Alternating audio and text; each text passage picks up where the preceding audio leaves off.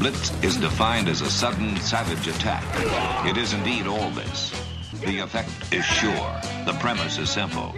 It's a basic, primal confrontation, man to man.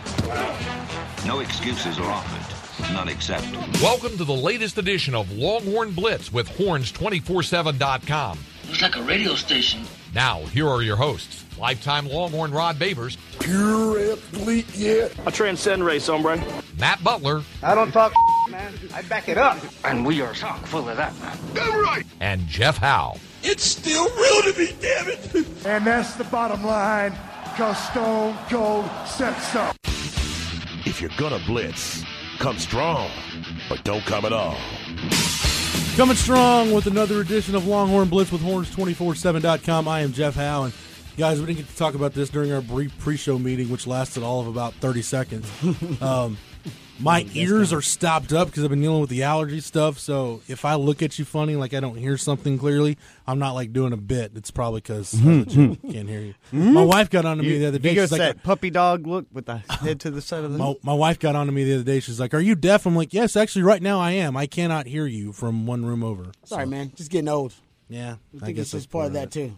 Don't discount that. You guys seen this stuff? I think GNC sells them. It's like these candle things you stick in your ear and you light the end of it and it like draws the wax out. Travis is shaking his head. Yes, he knows what I'm talking about. Yeah. It like draws all the wax and buildup out of your ears. Whoa. How does this work? So you is it described it like it was dangerous, though. Lighting It sounds fire dangerous, doesn't it? near your ears. Travis, you're off mic, but can you give us a synopsis of how this works?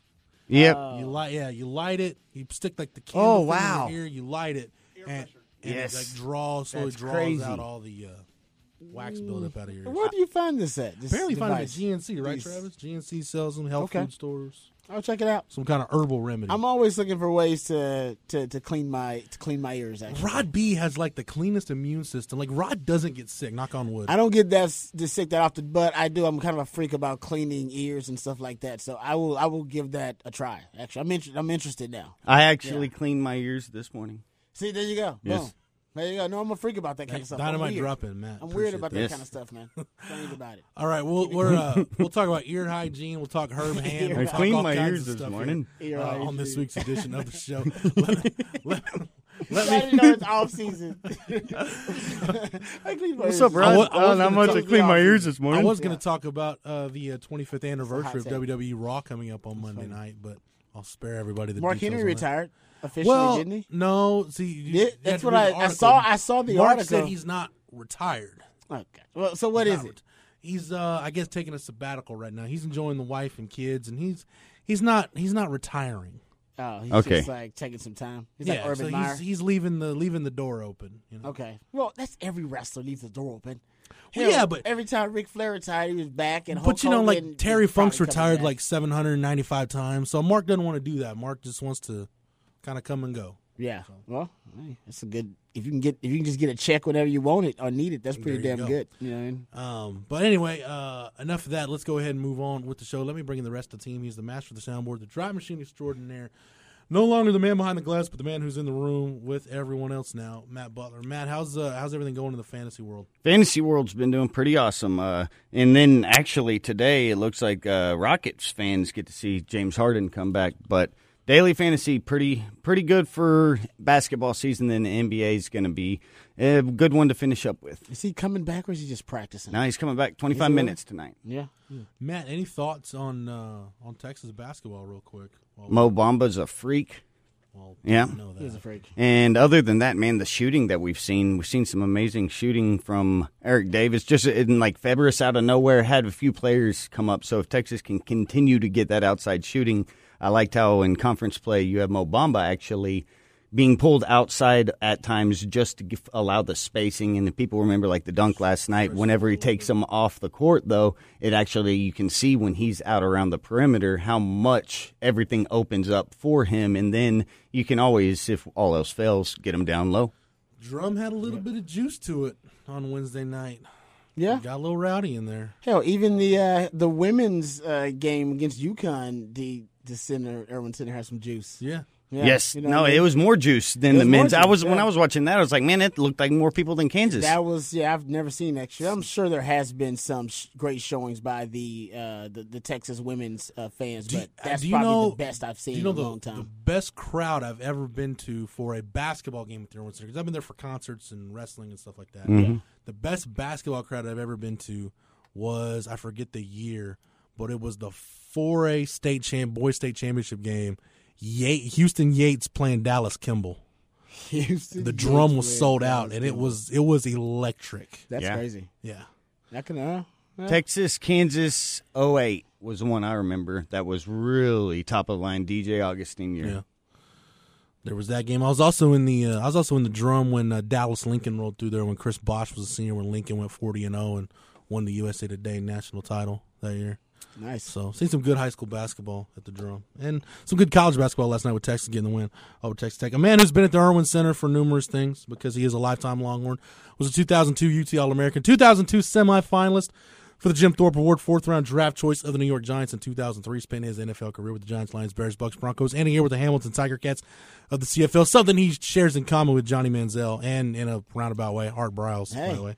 Oh, come on, man. You don't do that. When Yeah, he he's got, just I got down other in hell. connections to Art Browse. You don't even need to go that route. Yeah, I know. When he was done with football, got himself back to Austin, Texas, into 40 acres, where he earned his degree. If he had his T ring in his possession, he would wear it proudly. Nevertheless, he is a card-carrying member of DBU.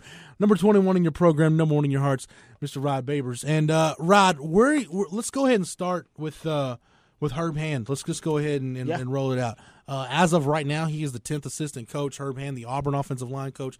It's Coming to the Herbie 48ers Hancock. now as the offensive coordinator and offensive line coach, when Texas already has an offensive line coach. Co-OC and co-O-line coach. So Yes. there's still everything. some stuff that's going to be determined. But, Rod, just your initial thoughts on the Herb Hand hire and what it means. Because to me, when I look at Matt, you can pull some of these up because I know you have quick access to it. We can look at the raw numbers and the eye test to tell that Texas wasn't very good running the football. Yep. Excuse me, but when you get into the analytics and really break it down and start looking at like rushing S&P plus, rushing success rate, stuff rate, power success rate, Texas was below the national average in just about all those categories except for stuff rate, which Texas was right at the national average. Bottom line, Herb Hand is coming to Texas for 2 reasons. One, accelerate the growth of this offensive line, try to get that back on track, and fix this run game because Tom Herman is a spread guy who wants a power run game, and that's what Herb Hand is coming to the 40 acres to do. Yeah. Well, I'm kind of intrigued as to why he wasn't the first pick. Like on the initial staff? Well, no. Like when apparently they were bringing in Noel Mazzoni at first. Oh, that was just as an Just analyst. first choice. Was this as an analyst, as not the 10th assistant coach? Right. Okay. And I remember the reports are that Mark Helfrich was going to come in too as what would he have been? I think there was some interest there. Helfrich, I think, would have been as A 10th the assistant offensive coach? coordinator, yeah. Okay, so either way, I like the fact that they got either one of those guys would have been a guy with coordinator experience or play calling experience, and I think honestly that may be your number one priority, considering that the Tim Beck experiment right now is most troubling to Longhorn fans, even more so than the offensive line issues. Right. And you got to get that done. But as you pointed out several times, and if you just look at the recent history of this program, you're not going to fix that overnight. That just ain't going to happen. Right. It's just not going to happen. Right now, you need a play caller that is so seasoned and experienced and has the knowledge to be able to mask those issues and to at least be able to find some identity given the limitations on that offensive line. That's what Tim Beck really couldn't do last year. And I think a lot of Longhorn fans were upset about that. So what you need is a plan B, number one, a contingency plan behind Tim Beck. Mark Helfrich would have been that. Noel Mazzoni would have been potentially that. And you still get that in Herb Hand coming in because he's the guy that's got play calling experience. So that's what I like about it. He's another mind that you can add to the game planning and add to the evaluations of players and how they're going to use those guys and all that kind of stuff. So and as you pointed out, he's got a power spread background, whether it be a Rich Rod as a tight ends coach, which I also like. He's a tight ends coach for a long time. So you're one of the most invaluable pieces of the Tom Herman offense. He calls it a pro spread philosophy, but if you want to combine the pro aspects of that, the pro concepts with the spread ideology, the one position that really fuses the two philosophies is the tight end position / H-back position, whatever, how you want to use them. It makes you it tends to make you malleable. It makes you a true multiple offense from down to down, within and out. You can go from 21 personnel to 11 personnel, and you can do all kinds of shifts and changes and all that funk that we like that kind of confuses offenses. Oklahoma with Lincoln Riley, I mean, they have that in a couple of guys in the way they use them. Urban Meyer famously always has a lot of those guys. Those are power spread philosophies. That's what Tom Herman wants. He calls it a pro spread, but essentially it's just a power spread. Right. So there's so many different aspects of Herb Hands. It's always Herb or Herb. I don't know which one. Herb. I've heard both. I've heard Herb and Herb. So I don't know if you got to ask him if he's a Herb or Herb or what he likes to be referred to.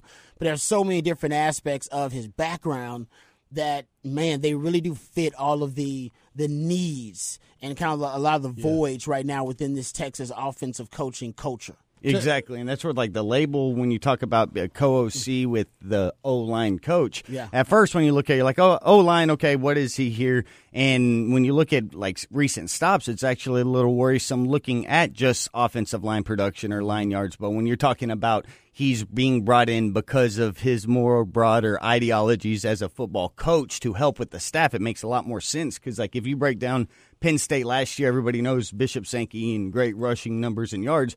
But you look at the offensive line, actually really, really bad when you look at adjusted line yards there at Penn State, 101st in the nation this past year, despite your standard down rushing is at 6th and explosivity at 22, success rate 30, despite bottom 20 offensive line and line yards all last year. Then you look also at the other main one that stood out to me was adjusted line yards overall, and still in the bottom half of the nation. But I really like whenever you play that out there as if this isn't necessarily, as most coaching jobs is, it isn't what your position coach, it's everything that you bring to the table as a part of the staff to help make it work. And, sometimes you have to have a couple labels to go along with it.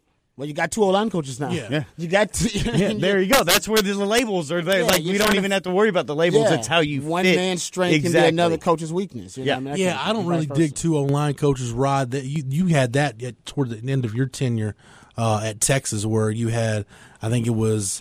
I think that might have been your senior year. Yeah, it was like 03 where they brought in Nunez. I think Tim Nunez working with guards. They brought in Nunez. With tackles and it was like ends. I remember the end of that. But I mean, the beginning of it, and then they ended up shifting over. What really happened was Texas had already had they had the talent on campus because they had a great recruiter as the offensive line coach prior to Nunez coming in. What they needed somebody was that could develop that talent, and that's I think why they started making the shift. Like, hey, man, we got exactly. So they started making the shift. Well, here's why I like the Herb Hand hire, and that's a tongue twister.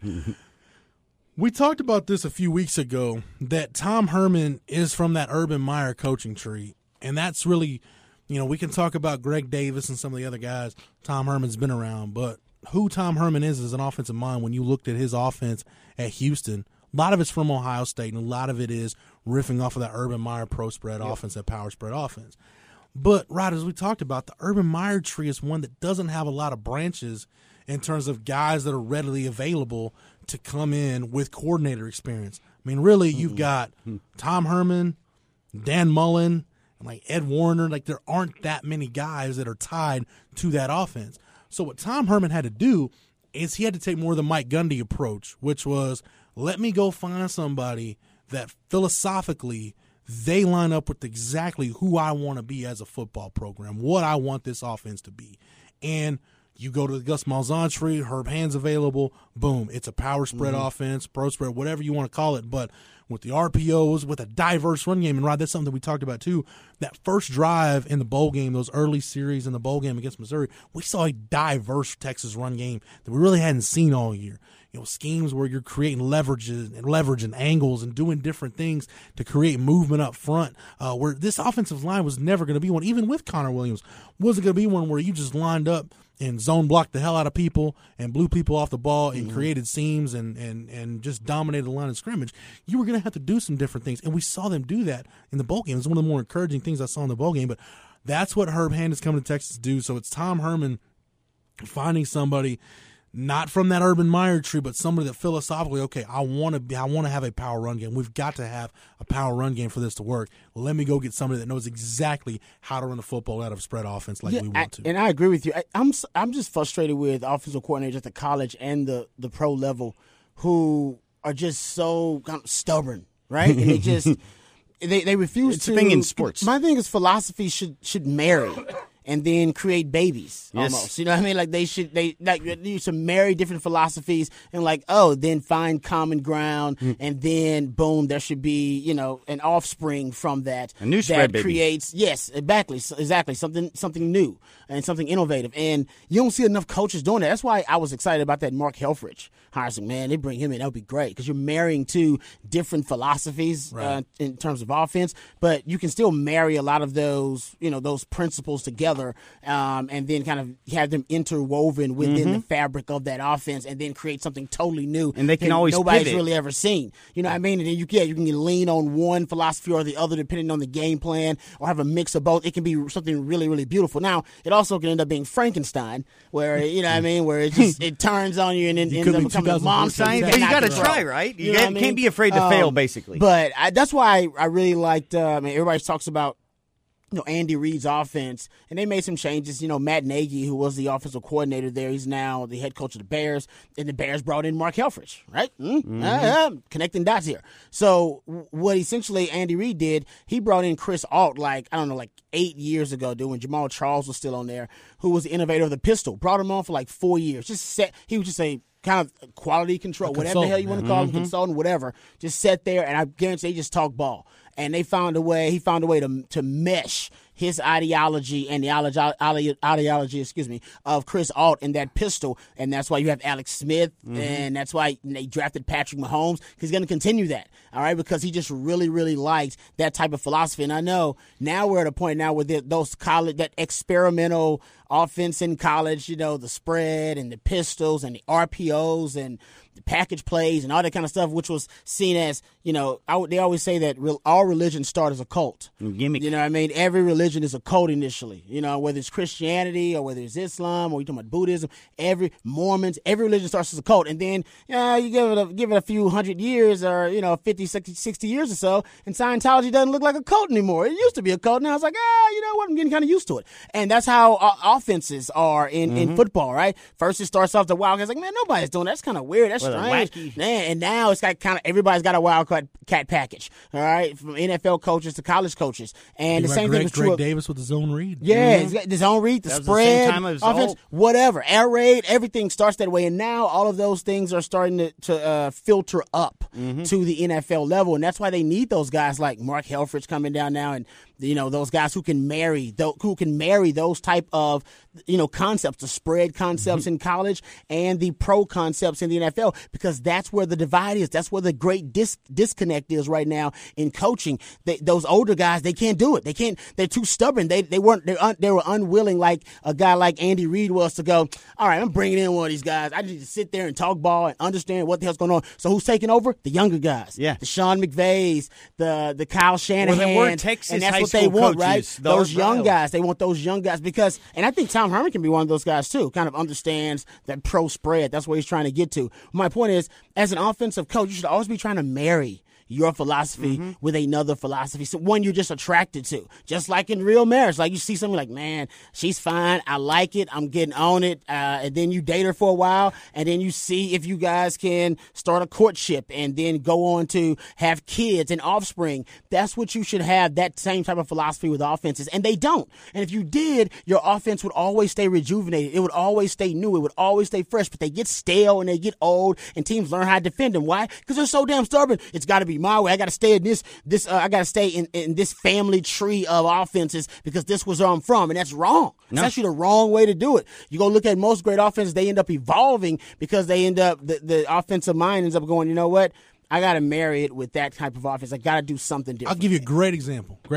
Matt, I'll let you get to your point. No, it's all good. I was just going to say, think about the workforce that you're going after. You were just detaching from it. Now you're doing what the kids are doing. The younger. Got to. Exactly.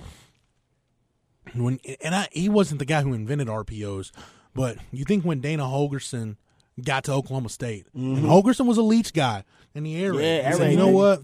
I don't know if this air raid is built to last. Why don't I just start adding, added the tempo element, tagging plays, Tweaking. and different run game packages that, it's not like Dana Holgorsen did anything to like completely reinvent the wheel. He just took something that already existed and said, let's just add kind of my little flavor to it. And boom, Dana Holgorsen all of a sudden has an offense that then everybody tried to copy. Yeah, and the whole state of time. I mean, you heard sort of the exaggeration. Totally and I remember the first time when Craig Way would talk about it, he's like, really, some of the best coaches in the world are Texas high school football coaches. And hearing that a decade ago, I sort of thought it was hyperbole. But, like, to watch it in real time evolve where we start to get the minds like the Bryleses or the Malzahns, where you start to hear of these high school coaches coming up. And then you talk about who had to be the ones to introduce it. It had to be a crazy lawyer named Mike Leach that didn't want to practice law after Pepperdine, or a guy like Chip Kelly on the West Coast that he knew Phil Knight got his back and was going to let him do and think creatively with what he wanted to do. Exactly right. It's the same thing that these younger coaches had to do at the high school levels, and they have been plucked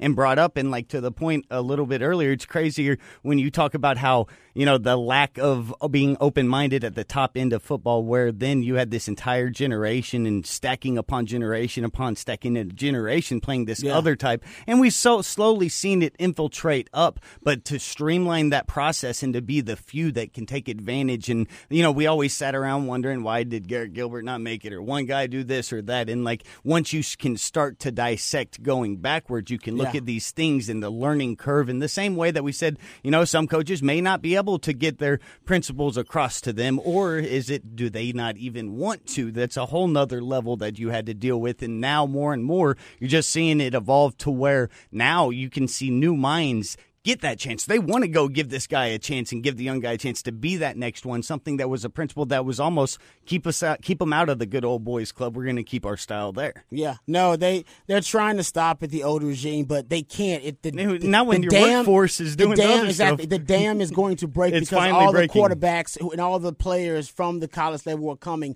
They are spread babies. It's That's like our all offensive they line know. talk last and it week.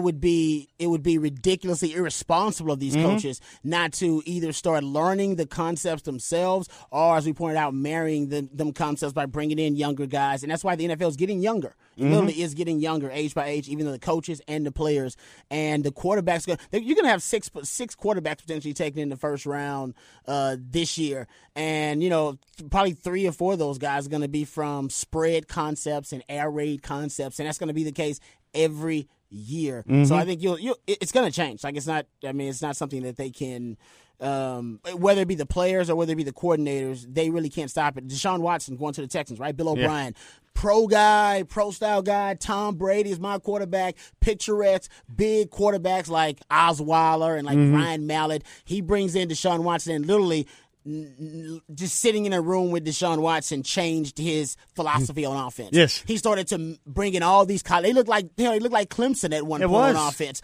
It was stacking it on top. It's like, we'll build from here. Yeah, start where you're at and go where you're at. Yeah, and he basically said, "Hey man, Deshaun basically kind of taught me some of the plays he was comfortable with and the concepts." And we just sounds like he's now like the drummer or the bass player to the badass guitar. It's like, all right, man, this dude rips it. I'm going to go off of him. And that's why Jim Harbaugh is such a game changer, because Jim Harbaugh is able to do that. He can kind of float back and forth between these pro style quarterbacks. He's just a quarterback guy. He just kind of gets it, quarterbacks. But yeah, you're starting to see the game change at the NFL level. I mean, look, the Eagles are doing the same thing. I mean, they run RPOs like oh my god. I mean, they're all over. They had one the of the best ones. Akeem Talib was so angry like a month ago Frank when Wright. he got pulled on one. It's unbelievable. So Rod, when we look at kind of this marriage of two different spread philosophies, right? You got Tom Herman, who's his pro spread. Greg Davis gave him his foundation as an offensive guy. He's really kind of running Urban Meyer's offense, just kind of adding his flair to it.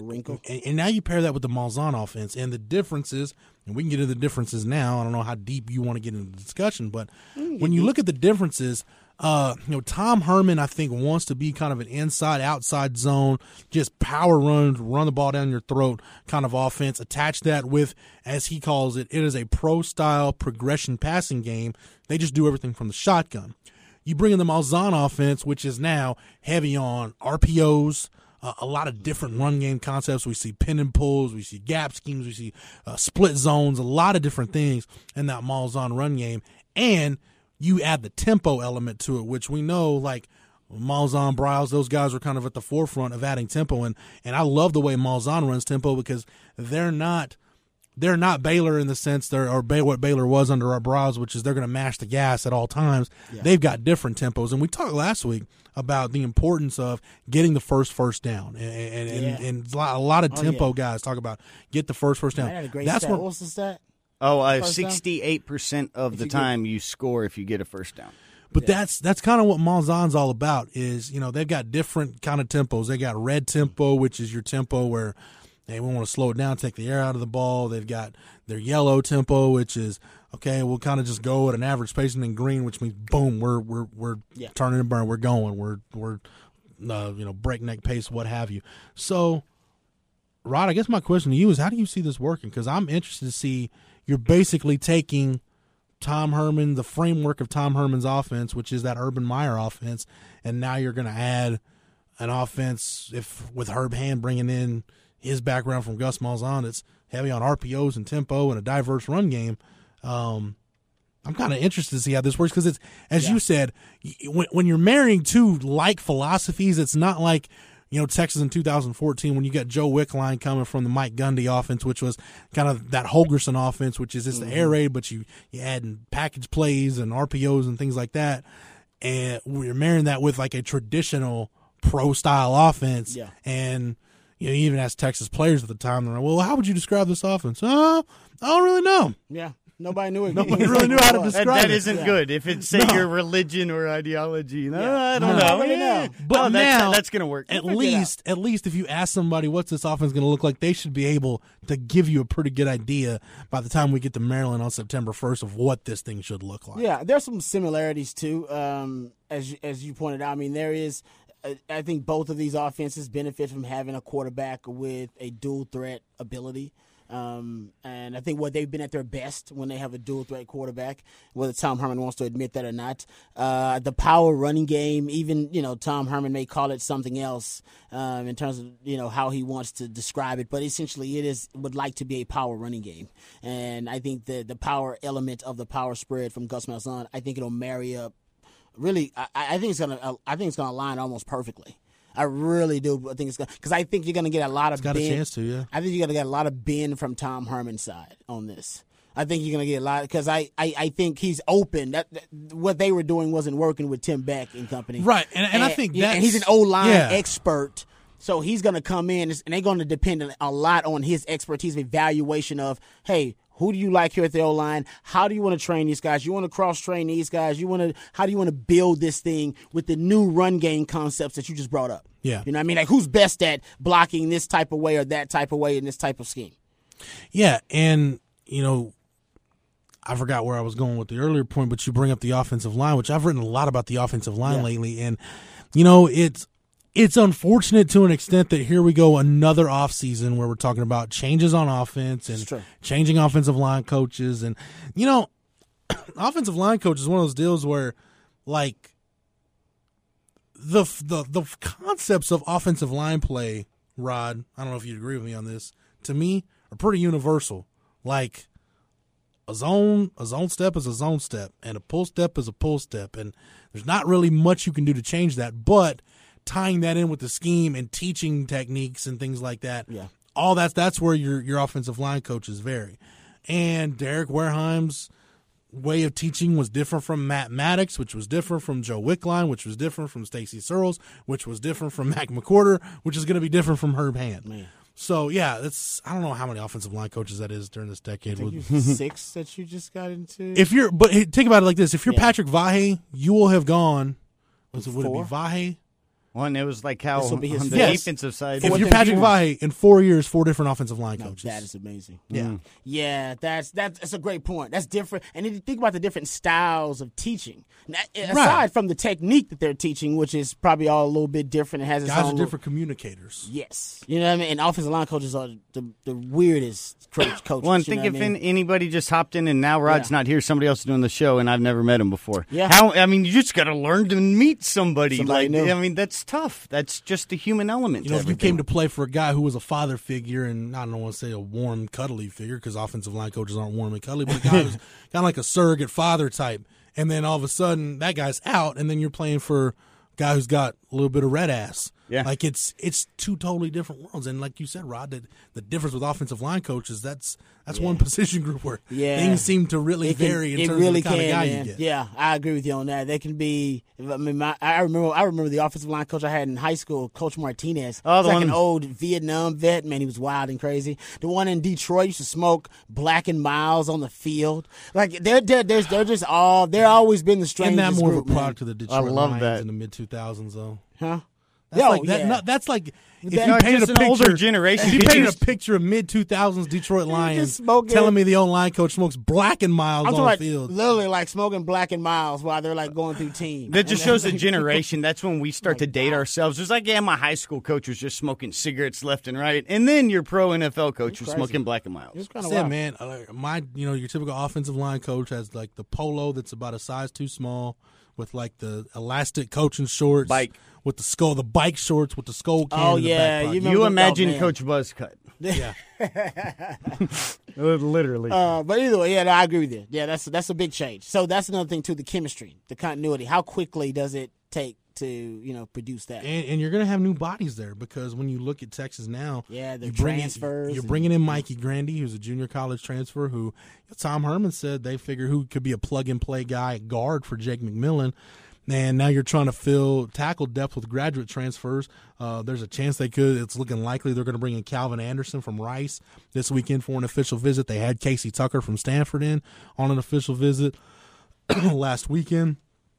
So, I mean, you're looking for depth because I think now, if you're Herb Hand, your goal should be, okay, how can I bridge the gap between guys that I need to be ready right now, which would be Mikey Grandy or graduate transfers you add, and your veteran guys, your Vahes and your Shacklefords, and even Kerstetter's a guy that's got a year of starting experience under his belt. How do you bridge that gap with a guy like Sam Cosmi coming off a redshirt year? And if Junior Angalau does go ahead and come to Texas, the 3 high school guys you're going to bring into the program so you don't have to rush them.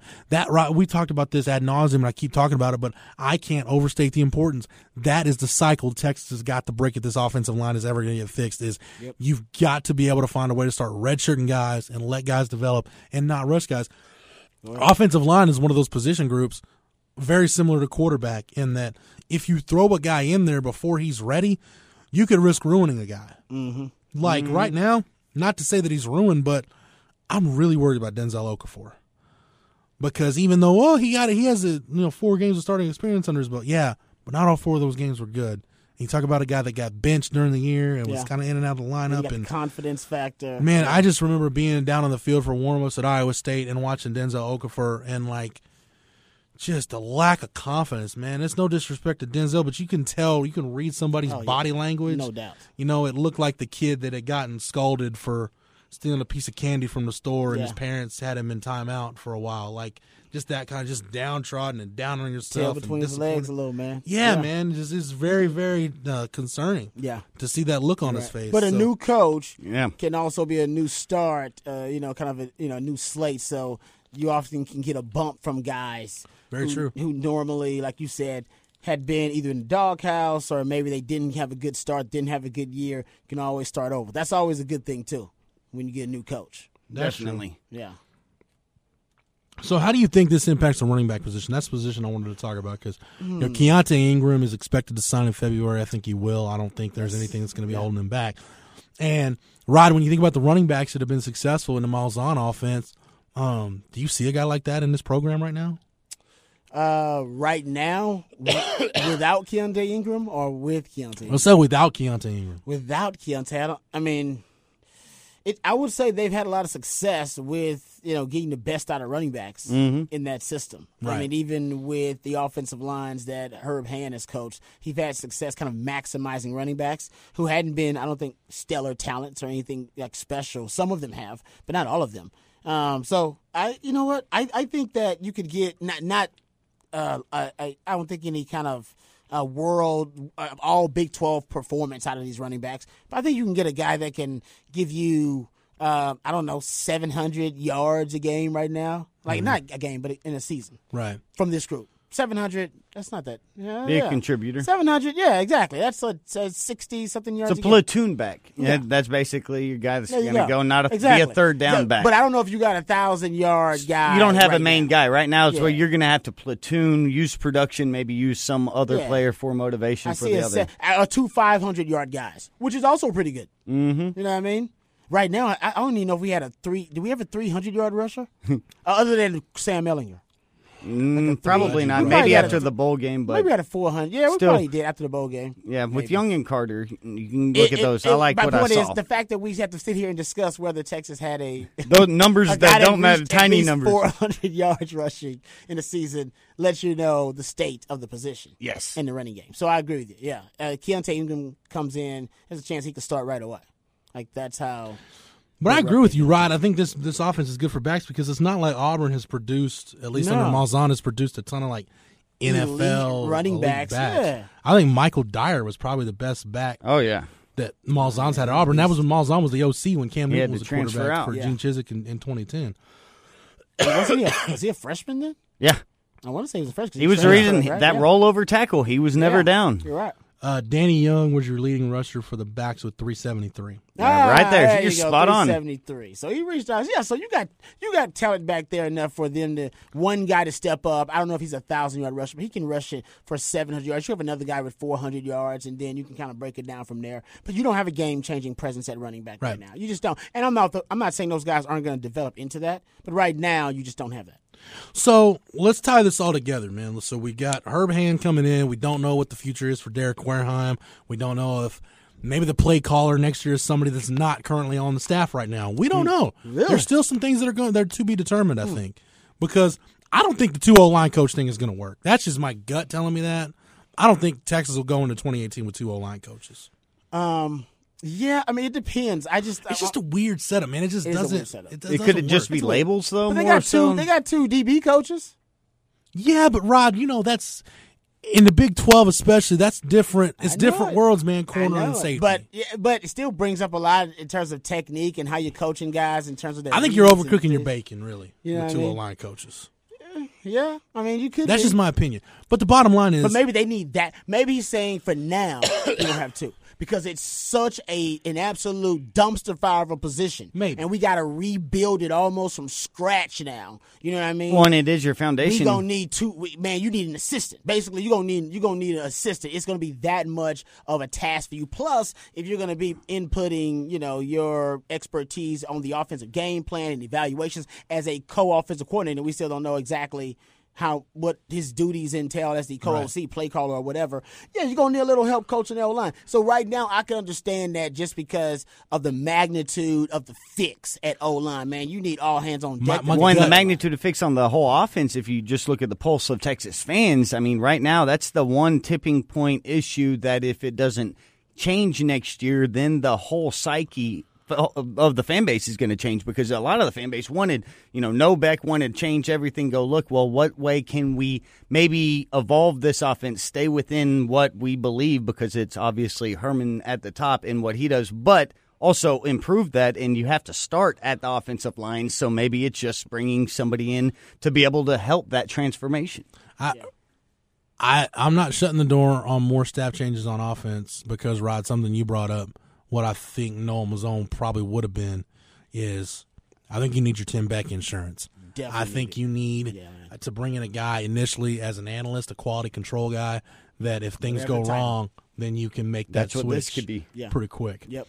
Yeah. So I don't know if that's Herb Hand is that insurance. I don't know if that's he's definitely part of it. He's built into it. I don't know if that's somebody that's still out there. But Matt, to kind of my point, kind of backs up what you're talking about. I think if Tom Herman's got a chance to go out and add somebody that can bring something else to this offense to make it more dynamic or add a new twist to it, I think he's going to do that. The bottom line is the point I was going to make earlier. I just remembered it now.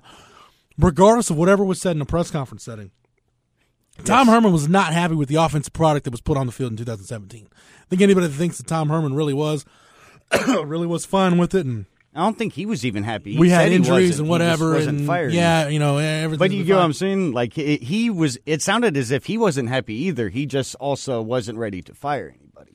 No, He was not happy with it. He was always talking about what they need to fix. Well, being ready to fire somebody, I think that to me is a different conversation, because I think then you get into aesthetics. Like, okay, how does it look if we're making wholesale staff changes after year one? Mm-hmm. So basically, Tom Herman's kind of in between a rock and a hard place. Yeah. You got a problem that needs to be fixed, but how do you do that in the middle of a recruiting cycle where you're trying to add more talent and set up your board and set up your prospects for 2019? Yeah. How do you fix the problem without making it look like you've got a full-blown crisis on your hands? Yep. That's the delicate balance for a guy like Tom Herman right now.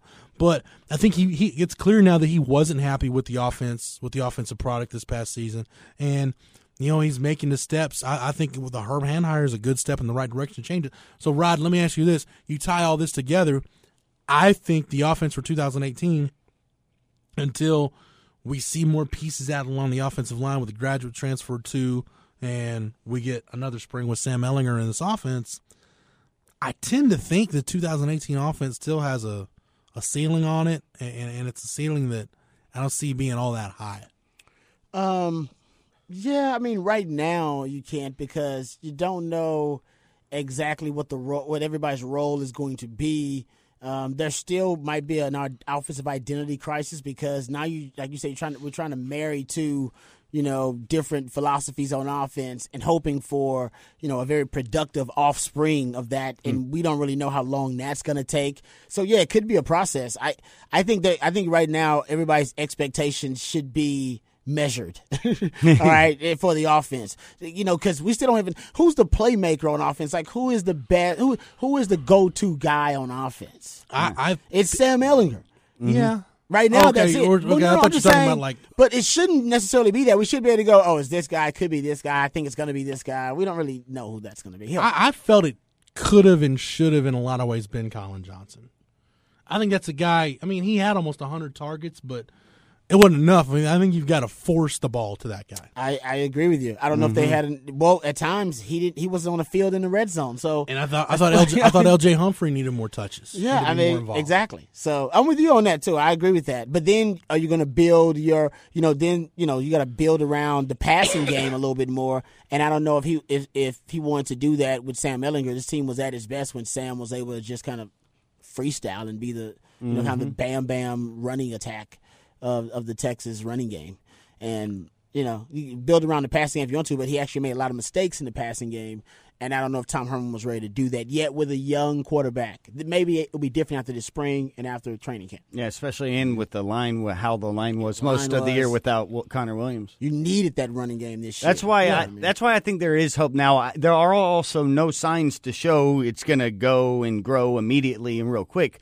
But when you look at the foundation, what was going on last year, there's only room really to grow, and the players are in situations where you normally grow. Most of them were inexperienced, were young, there's a new staff, there's a lot of learning curve things, and then you had, on top of it, like the injury, your better players not available, and then if you add in that the coaches maybe weren't even putting them in the best position too, then it can be a cocktail that looks bad. But that just shows that if you get satisfactory or just average production from guys that now have made mistakes, have a little bit of experience, maybe have a little bit more confidence. If you can just start on that foundation of average and then build upon it, you really can improve drastically. Not saying that this team will, but it's just we're in the situation for a team to grow exponentially. I mean, it's like when I saw the national championship odds, I was blown away. Texas, like top 6? Like 25-1 odds to win a championship. Too. Like, and it's only because they're looking at the things that I look at whenever you're looking at teams that are down but have a foundation that should be aligned for growth. So that's where Texas is at right now, especially when they've outbeat Vegas. They were 9-4 against Vegas, only 2 Power 5 teams better. Matt, I want to get into some of these analytics, and we spent the last couple of podcasts talking a lot about the defense. So I think it's cool if we devote kind of the bulk of this podcast to the offense. When I look at the analytics. And I'm using Football Study Hall, which I think Bill Connolly does a phenomenal job of breaking down the analytics. And it's easiest for people to just Google, click, go. Right. When you look at the rushing for Texas in 2017, poor across the board. Yes. Rushing S&P plus 85th nationally. And these are all national rankings. Rushing success rate, 95th. Rushing ISO PPP, 122nd. That's explosivity. Excuse me. Adjusted line yards, 90th. Opportunity rate, 97th. Power success rate, 85th. Stuff rate, 60th, Right about average. They're right at the national average and stuff, right? Yeah. And which means the one thing you did at least at an average level was Fall forward.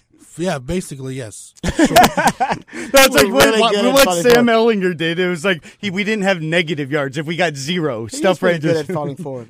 Yes, that's about it. But, Yeah, that's good at that. man, I want to get into this, and I want you to break this down for me. Yo, Because I think this goes back to, Rod, what we opened talking about, which was kind of the philosophical miss, if you will, between Tim Beck and Tom Herman. Because Tim Beck, the knock on him again was, hey, talk to people in Nebraska and Ohio State. If he had his druthers, he would throw the football all the time. And there were times where we saw that. That's kind of what the offense defaulted to. Yeah. So, Matt, when I'm looking at this, the Texas offensive footprint, I'm looking at standard downs run rate, which is standard downs should be down a distance where conducive to having the whole playbook open. Mm-hmm. Texas ranked 95th in standard down run rate. and that's whenever you're 54%. basically on schedule, not in a longer passing down situation. So, could Tom Herman have looked at this? And I'm just looking at the analytics now and I'm spitballing. Could Tom Herman have looked at some of this data and said, you know what? It's not that we were really bad at running the football. We just didn't do it enough. And hence Rod's 40 Yep. per. They're undefeated still. Still undefeated. Still Never undefeated. lost. Never lost. They ain't win every game. They never. I think they're 6-0 when they They're run the spot ball on. these 40 times. No, and I mean, it's sort of, and quantity really does mean so much more Yeah. in football these days. And I mean, we talked about it last week on the podcast crazy, when we man. talked about the Charlie era and how you could outperform per play. But if you aren't getting the amount of plays, then think what adds on to that. That means the defense is on the field. They're wearing down. Offense is resting. They aren't getting injured. There's less variance. You're shortening the sample size. All these different things are tied in to those different stats. And I mean, you can go the other way when you're looking at passing downs and see what they do. And right there was that average. So it looks as if whenever you're in that standard down situation, you weren't running whenever most coaches would say this is a situation in which you run to stay on schedule. Now, also, doesn't factor in game situation. So teams playing from behind are going to have these numbers be distorted because if you're always throwing, say you're down 14 in a standard down situation, it's different than being down 28 in a standard down situation. So the context to these standard downs aren't always there because if you're down, True. you may start throwing. So you can find ways to deceive these numbers, but that's a pretty big disparity that only shows that Texas, probably threw a little bit more than they should have. But I think to your point there were a lot of games where Texas wasn't down by 2 or 3 touchdowns. Exactly. Yeah. And that's You're why right I'm saying there. the context to this. Yeah. So sometimes these numbers will tell you one thing, and then you have to pour into them and make sure. And you're right. Texas is in close games, even better situations to be running the ball than throwing. So if anything, you would think these numbers would maybe be slightly above the national average, that we're running more so. But Texas's offensive line was down, so then that can maybe explain some of the reasons too. What does that But it's number really say to you, though, interesting. Matt? The 54% Oh, that's a standard huge down run difference. rate. If you look at a standard deviation, when the national average is at 60, you would say 58% would be a disparity. Being 6% down, a full 10% deviation down, that is a large amount. That's not a number that you want to see. So that means on standard downs, you're not running the ball near as much as you probably should. Not even the average team does, and then nowadays it's also more of a pass-happy football. So that's not even a good sign. So again, kind of the bottom line at Rod, what we were talking about with Herb Hand, could this just be Tom Herman? Like, look, if Tim Beck doesn't want to run the football in those situations, I if got we a can't guy get on who the same page, loves to run the football. I got to get somebody who will. Or it could be the yin and the yang. You got a guy, you know what I mean? Like they always say, opposites attract. Mm-hmm. All right. My woman is everything that I'm not in every way. You know what I mean? She's responsible. She is, you know what I mean? She's organized. Like I'm the opposite of her in so many different ways. But it works like a puzzle. We fit together. And maybe Tom Herman, this is where I'm going, okay, I got a guy whose natural tendency when the fit hits the shan is just to start throwing the ball because he kind of freaks out. Okay, let me put some balance in there. It's almost like you have a dog that freaks out, so you go get another dog. You know what I mean? And you get a dog that can kind of mellow that dog out a little bit. I think that's what he's doing. He's getting something to kind of mellow Tim Beck out. This is, his version of getting, another dog in the family because Tim Beck, he freaks out when you guys leave home and he tears up the furniture. You know what I mean? It's like, all right, we got to get him another dog in here. So when we leave, he'll just play with the other dog. He won't start tearing up the furniture or eating my shoes. I think so I'm not saying that it's not what you said, but I think it could be the other. It could be, I'm going to look at the glass half kind of full thing. I think it's more what you said, though. I think it's him saying, hey, let's run the damn ball. And as I look at these numbers, it's like it makes sense that we talked that much more about the defense last week because there's actually some awesome stuff to look at. Like, Texas is the best team in the nation on third down last year defensively. That's crazy. Yeah. I mean, they're 8th in the nation. Third or down 9th. S&P Plus, it's number 1. Nuts to see that. And then look at the offense, 113th.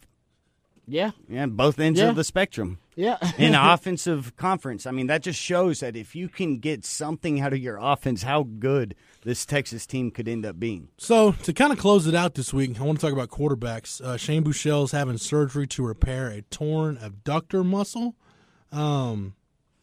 You guys well versed enough to know what the torn abductor means? The not ab really, and actually. Yes, ab, yeah. opening and closing. So his groin? The only time I've heard of the abductor muscle. No, because in the NBA right now, a lot of abductor. Anthony Davis has been having issues with his. And nice. You guys can correct me if I'm wrong. I think it's like the muscle that attaches like your lower abs, like to your pelvic bone. Yeah, it's basically your groin area.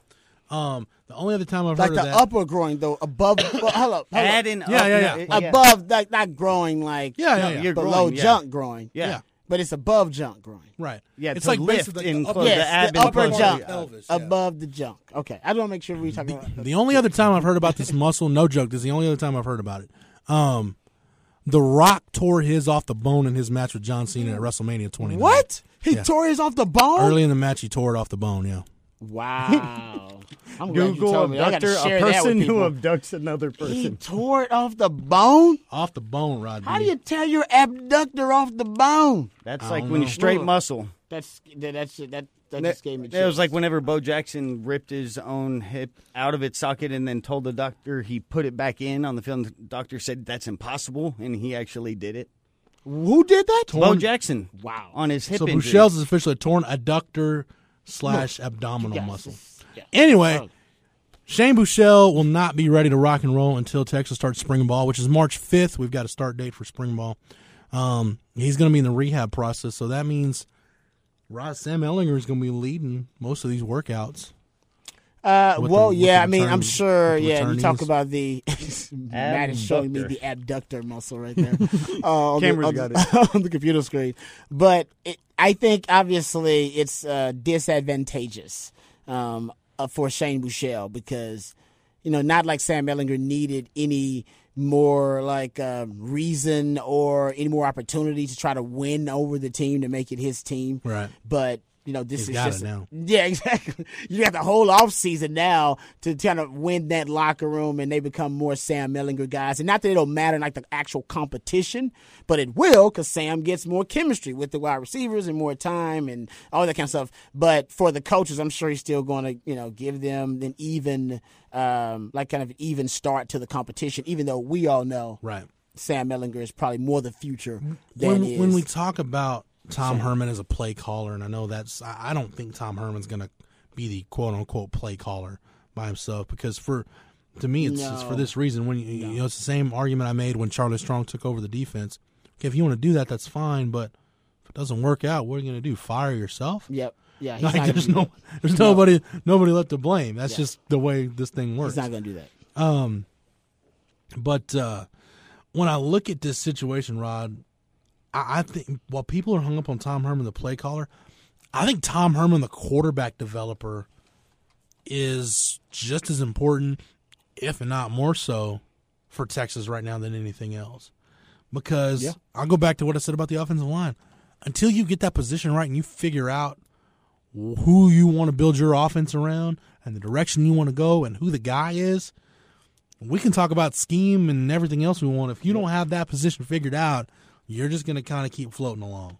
No, I agree, and that's why I think everybody's excited about the 2018 class. It does show you what the vision Tom Herman may have for the quarterback position. He brought in 2 of them. So at least for the first time in a long time, you'll have bodies, scholarship quarterbacks 4 scholarship guys in that room. In the room this spring. You know what I mean? And 2 veterans, hopefully. I mean, it looks like Shane is, no plans for him to transfer or anything like that Nope. that we have heard about. So you can get potentially a chance to redshirt two of those guys. You talked about breaking that cycle you have on the offensive line.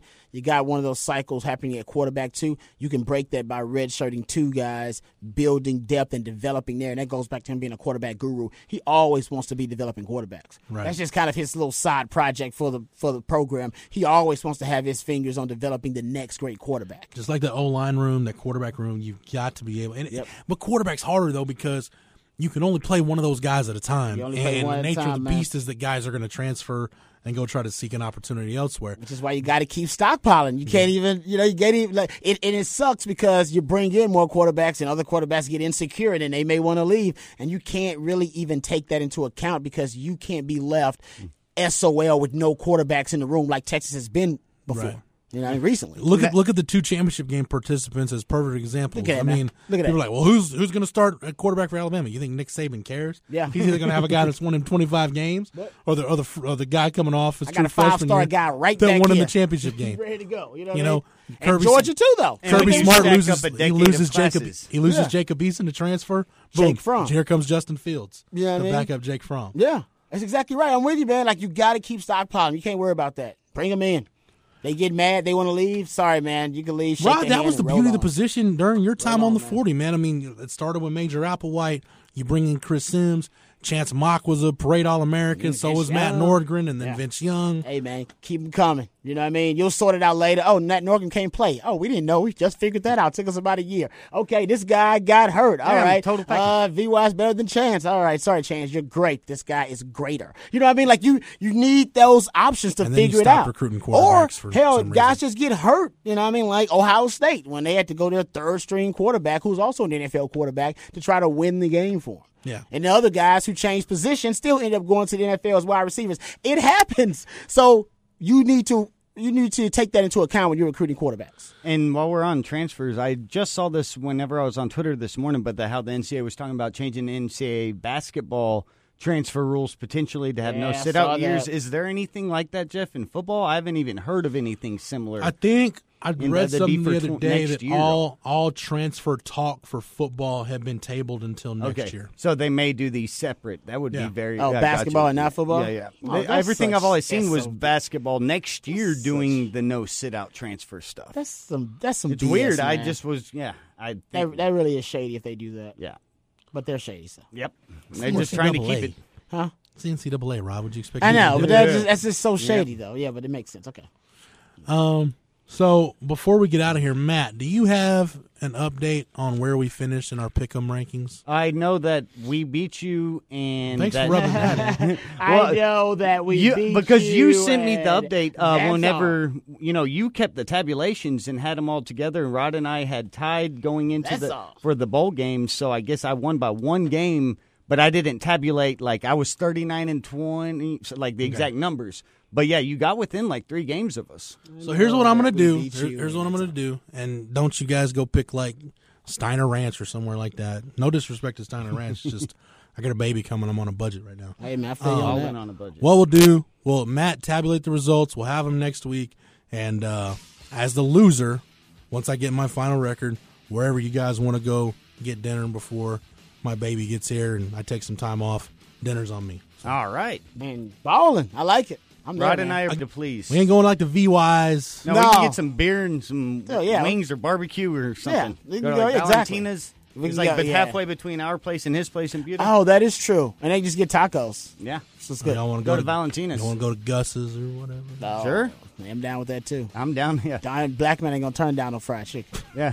So we'll figure. Well, I'll let you guys figure that out, and we'll get that next week. Nice. But that is going to Much conclude appreciated, another brother. edition of the Blitz. Matt, appreciate everything, man. Hey, you are more than welcome. Rod B, thanks for the time and the knowledge. All the time, brother. Anytime. For Matt, for Rod, for Travis, the best damn videographer in the podcast game. For everybody at the Austin Radio Network, 104.9 The Horn, hornfm.com, the Horn app, AM 1260, where you can hear Rod each and every weekday from 1 to 3 on the Rodcast. Boom. For the Horn family, for the Horns 24/7 family, I'm Jeff Howe. Thank you so much for downloading and listening, and we will catch you again on the next episode. You've been listening to Longhorn Blitz. You've been listening to Longhorn Blitz with horns247.com. Remember, for the latest Longhorn news 24/7, visit horns247.com.